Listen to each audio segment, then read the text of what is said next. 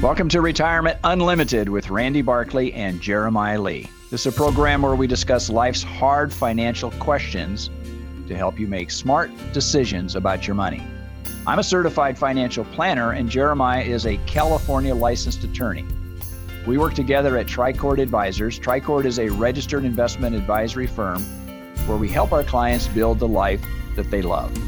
If you have a topic you'd like to hear us discuss on future episodes, just send us an email. Use the contact button on our website, retirementunlimited.com, or just give our office a call. Our phone number is 951-684-7011. Each week we discuss life's hard financial questions in 3 sections. The first one is retirement update. The second one is tactical asset management. And the third one is news you can use. Now, this week, in Retirement Update, we're going to be talking about the Secure Act. Now, this was passed a couple of years ago, and I have to tell you, it's really upsetting for a lot of families right now. It's not fulfilling the estate planning structure or the legacy issues that we were talking about, 10 years ago or 5 years ago even. Yeah, there's some great pieces in there, some really interesting changes. But one of the big changes, I think the key thing we're talking about today is if you inherit an IRA, if you inherit some sort of an account, it's different than it used to be. Right. So people who did estate planning 10 years ago, they anticipated that when a spouse dies, the other spouse can stretch it over their lifetime, take out the funds. Or if both spouses were died, that their children could take out these IRA funds. That's qualified retirement type money, 401ks, IRAs, things like that. They could take out that money, and they called what was a lifetime stretch. They would stretch out the taxes over their whole life and take it a little bit at a time. It created a phenomenal pension-like return for younger heirs. Yeah, right? And the way the rules used to be, so just for an example for everyone, if the parent generation passed away and the kids inherited a 401k, they could take their age, say they were in their 50s, they could take their age and stretch out for their expected lifetime, and then take a little bit of that account out each year. What that does is it doesn't push them into a high tax bracket. Right. If you take an entire 401k and dump it into your estate or into your account in 1 year, you have to pay taxes on all that money. And that usually will push someone into a higher tax bracket. So the ability to stretch out. So in the state of California, you're talking over 40% typically in taxes. You have federal plus state. It gets really high. So what people would do, they did this lifetime stretch, and they would take a little bit each year for the rest of their life. And it helped, provide for their life, but also it stretched out the taxes, let the money continue to grow in this, tax qualified world. So what the Secure Act did is for spouses, it really is little change. I mean, it's still the same. If you're married, if you're a spouse, your spouse passes away, you basically take over the retirement account, the qualified account, as though you were the person that died. Yeah, not a big deal. But for the next generation, the kids, which the kids may be 50 now, when the parent generation non-spouse passes away, the non-spouse, the children or heirs, or there's a specific list of exclusions, but generally anyone else, right? Generally, when they receive this, they have to take out all the money within 10 years.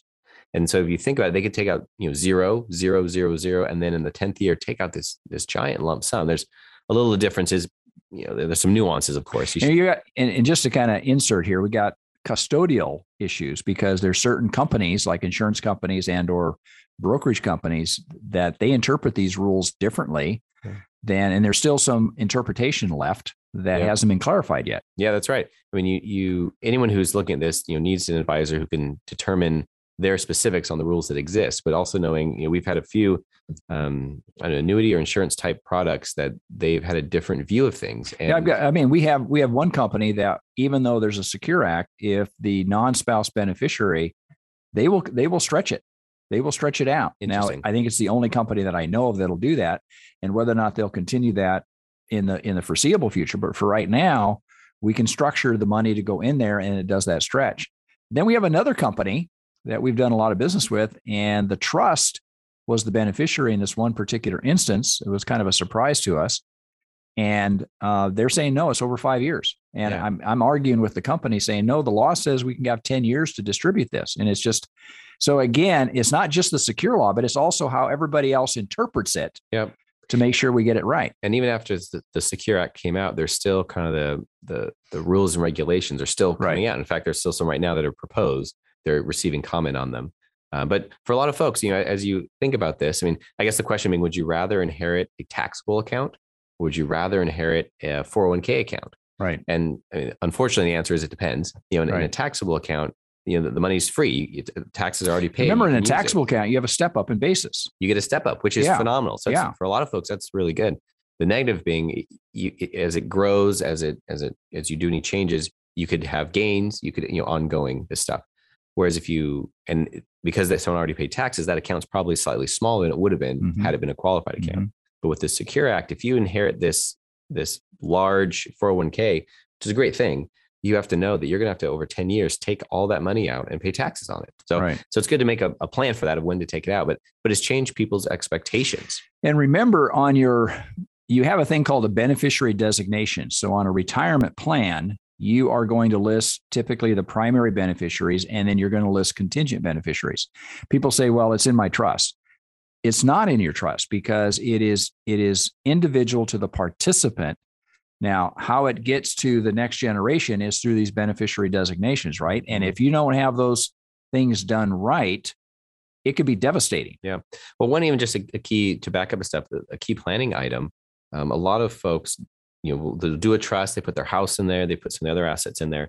But for I would say the majority of clients, maybe not all of them, but for the majority, their retirement accounts are at least 50% of their total estate. Probably. They're 401ks or IRAs or if they've been consistent in saving and had enough time, they've accumulated. In fact, retirement accounts have grown, exponentially. They're over $20 trillion.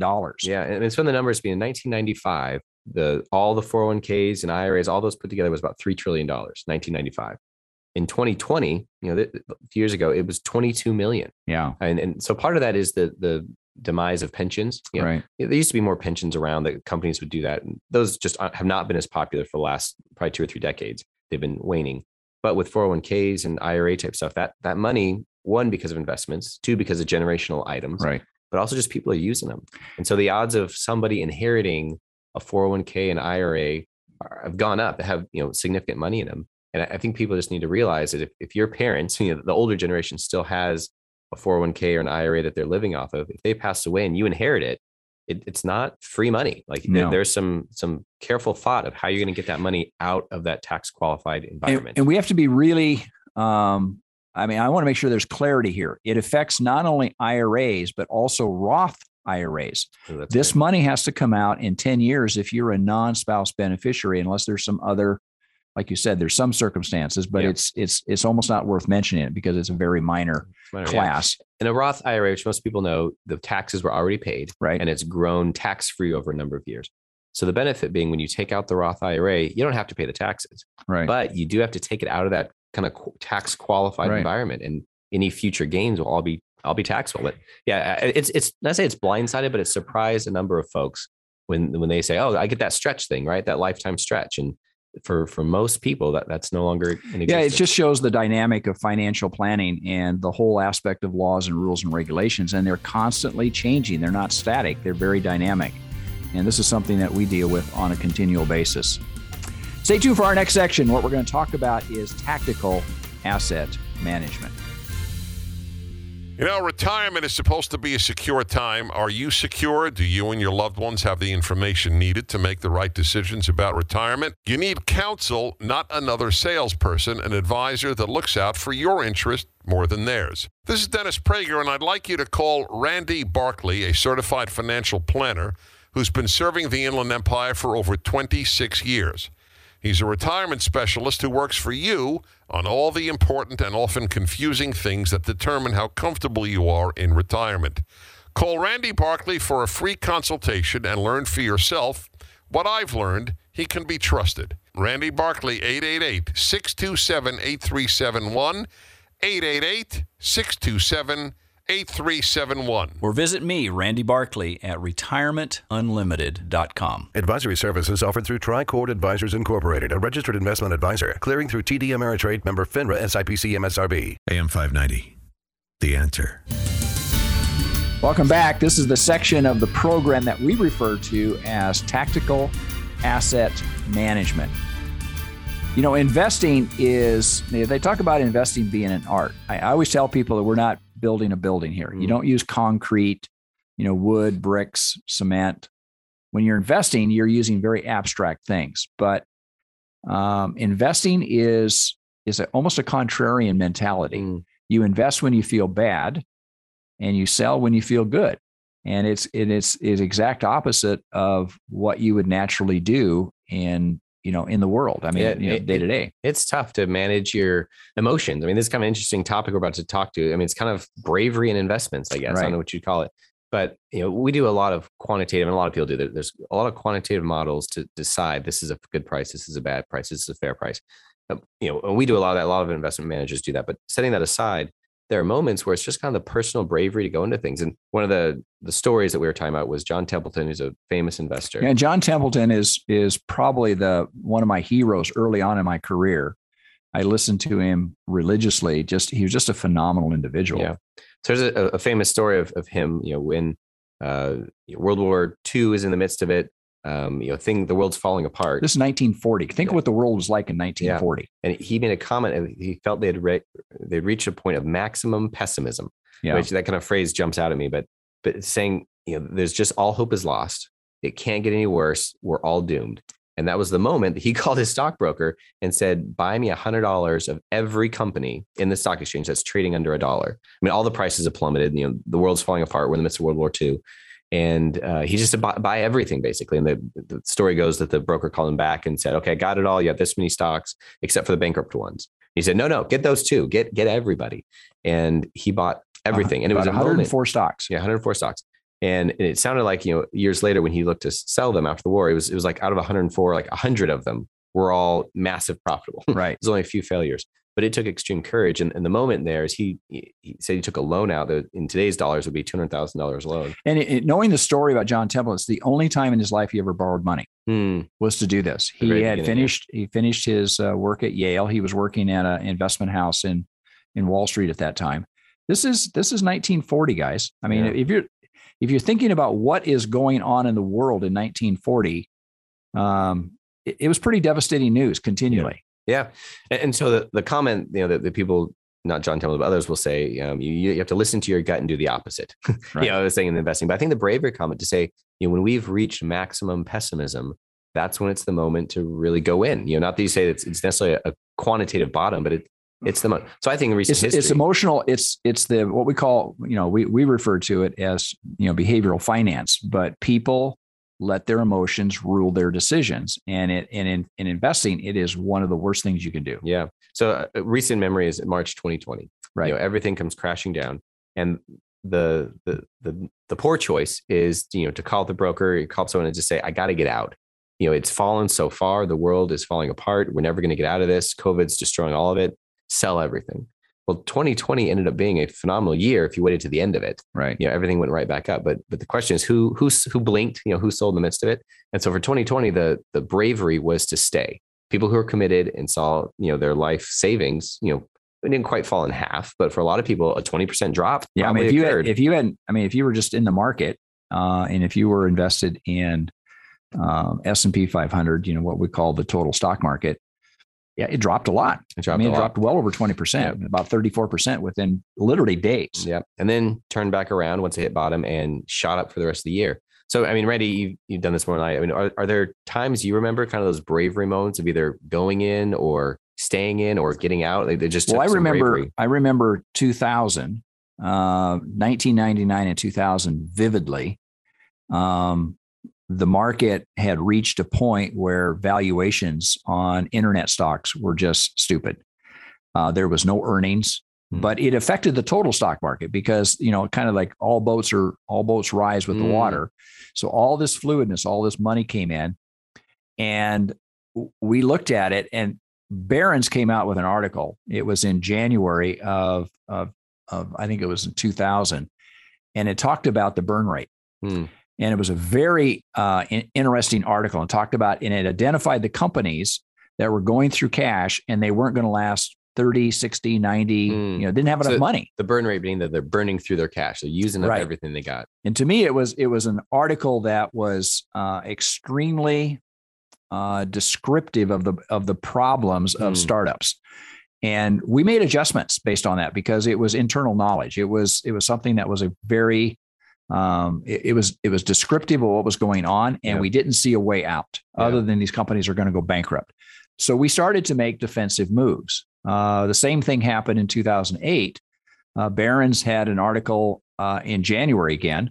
It was Nouriel Roubini. They called him Dr. Doom, but he was predicting the meltdown in the mortgage business. And this was well before things started to really roll up. And we took a hard look at that. And I talked to, we had conversations with some very top economists at the time, and most of them were kind of discounting it. And yet we know what the result of that was. Yeah, I think so. And maybe that the bravery is the moment to do something, when everyone is giddy, Right. Everyone is excited to say, I'm moving to defensive. Right. I imagine, there could be investors who call up and say, hey, why did you get me out of this stuff? Like, I'm going to miss the wagon. This is all going to, 1,000 or whatever, going through the roof. So the bravery to stop when you're ahead, I guess. Yeah. I mean, I just had a conversation with a granddaughter of a client who passed away a few years ago. And this client was 100, he crossed over 100 and he passed away shortly thereafter. But he was, in my mind, he was the epitome of a good investor. He was always looking for the right stocks. He was always buying, and he held, and he didn't let momentary, fluctuation or volatility change his attitude about things. And here I'm talking to his granddaughter, 2 generations away, and she's in her 30s, and she's asking whether or not she should move out of her 401k, move into cash. And I'm thinking, you're doing the exact opposite of what your grandfather is trying to demonstrate. So she's asking advice at that point. So it was a teaching moment for me. And it was kind of interesting how I kind of translated what her grandfather's history was, his legacy to her, and how she should look at things differently. Right. How interesting, how cool to have a grandfather generation that can pass on that legacy. Yeah. Not just in giving the money, but also giving, I guess, the relationship, someone who knew him for years, right? But now that can kind of talk through. And, as a young investor in her 30s, I'm sure there's some elements of doing what feels natural, but also needing to learn that. You said, having that teaching moment, that legacy from her grandfather. That's great. I think bravery in investing is difficult. It's not an easy thing to go against the grain. Yeah. And how many people, call us and will say, hey, shouldn't we just buy gold, or shouldn't we move to cash? And there's moments to do that. Just recently with Ukraine, the invasion there, people were concerned about World War III, that might be about to start. Inflation, things are happening. It's a moment to kind of look at, do I need to move to protection? Like those moments you said, do you need to, get out while things are looking too good? Or do you need to stay in when things are looking bad? And not that you just always have to do the contrarian thing. I mean, there's analysis there, right? There's thoughts. And a lot of what we do is trying to keep our pulse on the market, right? Not just what the talking heads say on TV, but what's really going on. And we talk to a lot of economists, but it's difficult to get good knowledge and then to check your emotions and make a brave choice. Most of the key decisions in investing is moving against the grain. Like, for example, selling at the top of the market and buying at the bottom of the market. And it's exact opposite emotionally of what a lot of people want to do. Can do. So it's the moment where you see maximum pessimism. Right. When you see that we are doomed, it's probably a moment to think about your portfolio. Yeah. And I mean, it echoes another famous investor, and that's Warren Buffett. And he says, when people look scared, when they get really scared, he said, that's when I get greedy. And it's the same mentality. That's the best time to accumulate the most valued assets, because they're going to come back. So. Right. As long as we don't all, end up in the apocalypse. I guess that's the concern, right? People are looking at the apocalypse or something. Yeah. Great. Well, stay tuned for our next section. We're going to do news you can use. Hi, this is Hugh Hewitt. Hey, if you're retired or approaching retirement, listen up. Retirement planning is critical to your financial health, and like choosing the right doctor, your financial planner must be able to understand your concerns, help you navigate through your retirement, which can be filled with uncertainty, volatility. Certified financial planner Randy Barkley has been assisting clients for 30 years by helping them understand all the information that to most of us can be overwhelming. Go to retirementunlimited.org or call Randy Barkley for a no-obligation appointment at 888-627-8371. That's 888-627-8371, retirementunlimited.org. Advisory services offered through Tricord Advisors Incorporated, a registered investment advisor, clearing through TD Ameritrade, member FINRA, SIPC, MSRB. AM 590, The Answer. Welcome back. This is the section of the program that we refer to as News You Can Use.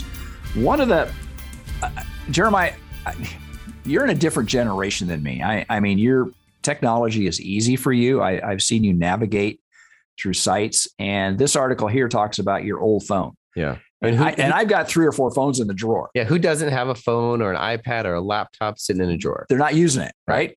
And technology, I mean, I don't know if it's 3 years. I don't know what the normal, replacement rate is currently. I mean, some people I'm sure have phones that are old, but the article that we read has to do with what do you do with old, primarily phones, but this could apply to any sorts of technology. But what do you do with them? You had them, it was great. The new one came out, they gave you a deal, and now you've got a new phone. Some places you trade it in. That's probably the easiest. You go to AT&T or Verizon, you give them an old Best phone. Buy. Yeah, they have places to do that. Yeah, they give them your phone and they wipe it for you, and then they give you the newest, latest, greatest for some discount. Right. That's easiest. But the question being, what if you didn't do it that way? What if you just bought one? What if you change and you've got in the drawer 2 or 3 phones? What do you do with them? And my concern is always you turn your phone over. Are you turning over all of your personal information to somebody? Yeah. Is it going out there to somebody in Slovakia or something that's going to use it against you? Yeah, nothing against the Slovakians, but then it gets sent over. And so the first thing, and this article kind of goes into some of the details, but the first thing is you have to wipe your phone. And if you're not sure how to do that, it's working with somebody either in your family or a friend who could help you go in and wiping gets rid of all your personal information off the phone. Sometimes it's called a factory reset. You reset the phone, and usually when you try and click on that, it says, "Are you sure? Are you very sure? Are you very, very sure?" You have to go through a couple of screens to confirm this is what you want to do. But it takes out all your messages, all your storage, all your history, everything, and turns it back into kind of like when you got it from the factory, a clean phone. So first, there's that personal side is you got to wipe it, and if you don't know how to wipe it, you get with someone who can help you. But then the second is where do you go? And this article, what's the name of the article? Article says trade in your old phone for cash instead of stashing it in a drawer. And it really is, it's very good. It gives you a lot of places where you can go to take your old phone. Even if you bought a new phone, you can still take your old phone and they'll give you money for it, or they'll give you a credit card that you can use in like Walmart or wherever. Yeah. And some of the companies they're in the article, but we'll list a few of them. There's Echo ATM, ECO ATM. There's Gazelle. Swappa, Gazelle, all the carriers, AT&T, Verizon, things like that. They usually have some sort of deal, but often there's even a few of them that they'll analyze it. They'll see the quality. Is it broken? Is it not? And the key thing that the article mentions, whenever you get a phone, they're saying, put it in a case, put a screen protector on it. Protect it. Yeah. Protect it because it's not, these phones are no longer just disposable after 2 or 3 years and worthless. There's lithium in the batteries. There's all sorts of stuff in the screens and the aluminum in the case.